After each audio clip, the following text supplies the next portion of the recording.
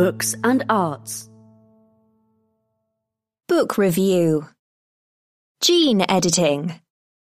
Tomorrow's World. 2 books explore the power and peril of a technology that could transform the human race. CRISPR People by Henry Greeley and The Codebreaker by Walter Isaacson. What the transistor once was to electronics, so CRISPR gene editing is to biotechnology today. It changes the field from something interesting but clunky and of restricted application into a game of infinite possibility that almost anyone can play. Transistors led to computer chips and the youthful entrepreneurs of the Homebrew Computer Club in Silicon Valley. Similarly, CRISPR editing has let a new generation of would-be billionaires explore ideas that range from systematizing the search for the proteins targeted by drugs to breeding pigs that might act as organ donors for transplants. The transistor transformed the world. CRISPR may do that too. But it also offers a potential which transistors never did, that of transforming human beings themselves by editing their genes. Those genes might be in body cells, in which case the changes would die with the person to whom they were made. Or they might be in germ cells, in which case they could be passed down the generations. Henry Greeley's book is about the first known attempt to perform this more enduring trick, how it spectacularly backfired on the man who did it, and whether and in what circumstances anyone should ever try to do it again. Mr. Greeley is both a bioethicist and a lawyer at Stanford University, qualifications perfectly suited to his subject. The moment when germline editing went from being a topic of philosophical speculation to hard reality. That moment came on November 25, 2018, when He Jiankui, a researcher at the Southern University of Science and Technology in Shenzhen, China, announced that he had taken it upon himself to edit the genomes of 2 embryonic human beings, later born as twin girls, and to do so at a point in their development when those changes would affect their germ cells. As depicted in CRISPR People, Dr. He is less the villain portrayed elsewhere than a naive and tragic character who was completely out of his depth. Certainly he was driven by a yen for fame and fortune, but he seems also to have had a genuine desire to do good. His stated aim was to protect the girls from the threat of AIDS by tweaking their genes for a protein which the responsible virus HIV uses to lock onto cells it's about to infect. Almost up to the time that he went public with his experiment, he seems to have expected a hero's welcome. Instead, he ended up with a 3-year prison sentence. An inauspicious beginning, then, for the idea of human germline editing. But Mr. Greeley does not dismiss the possibility of future, better-conducted attempts to do it. As forensically as you'd expect for an author of his background, he sets out the circumstances in which real need exists and no alternatives are available. Preventing HIV infection is not among them.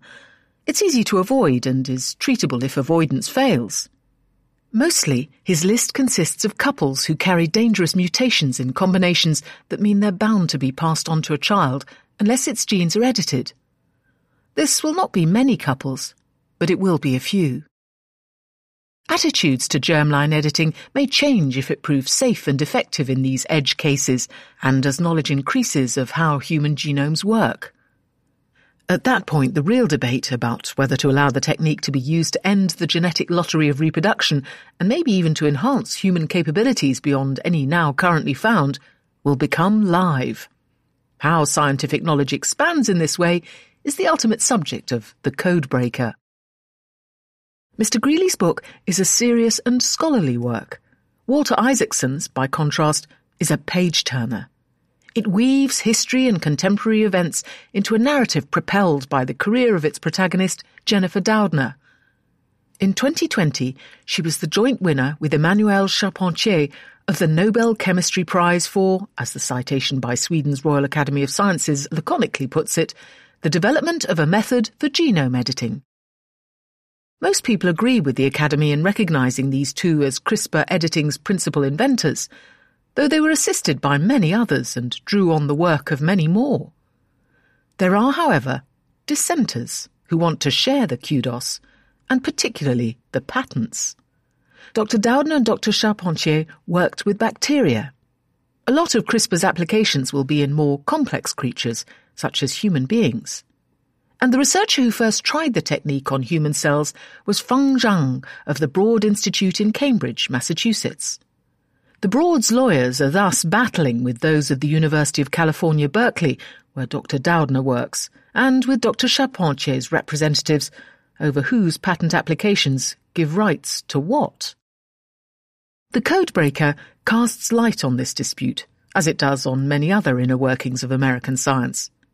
For Mr. Isaacson, previously editor of Time magazine and chairman of CNN, author of acclaimed biographies of Steve Jobs and Leonardo da Vinci, and now a history professor at Tulane University, is an insider's insider. His book glitters with the names of the scientific great and good. Eric Lander, until recently head of the Broad and Joe Biden's choice for chief scientific advisor, often takes the stage. So does George Church, a brilliant eccentric at Harvard who hopes to revive mammoths and was Dr. Zhang's PhD supervisor. There are guest appearances by, among many others, Francis Collins, who has astutely survived from one presidential administration to another as head of the National Institutes of Health. David Baltimore, a Nobel laureate who in 1975 helped organize the first scientific meeting to look at the ethics of genetic engineering, and Anthony Fauci, advisor on infectious diseases to 7 presidents.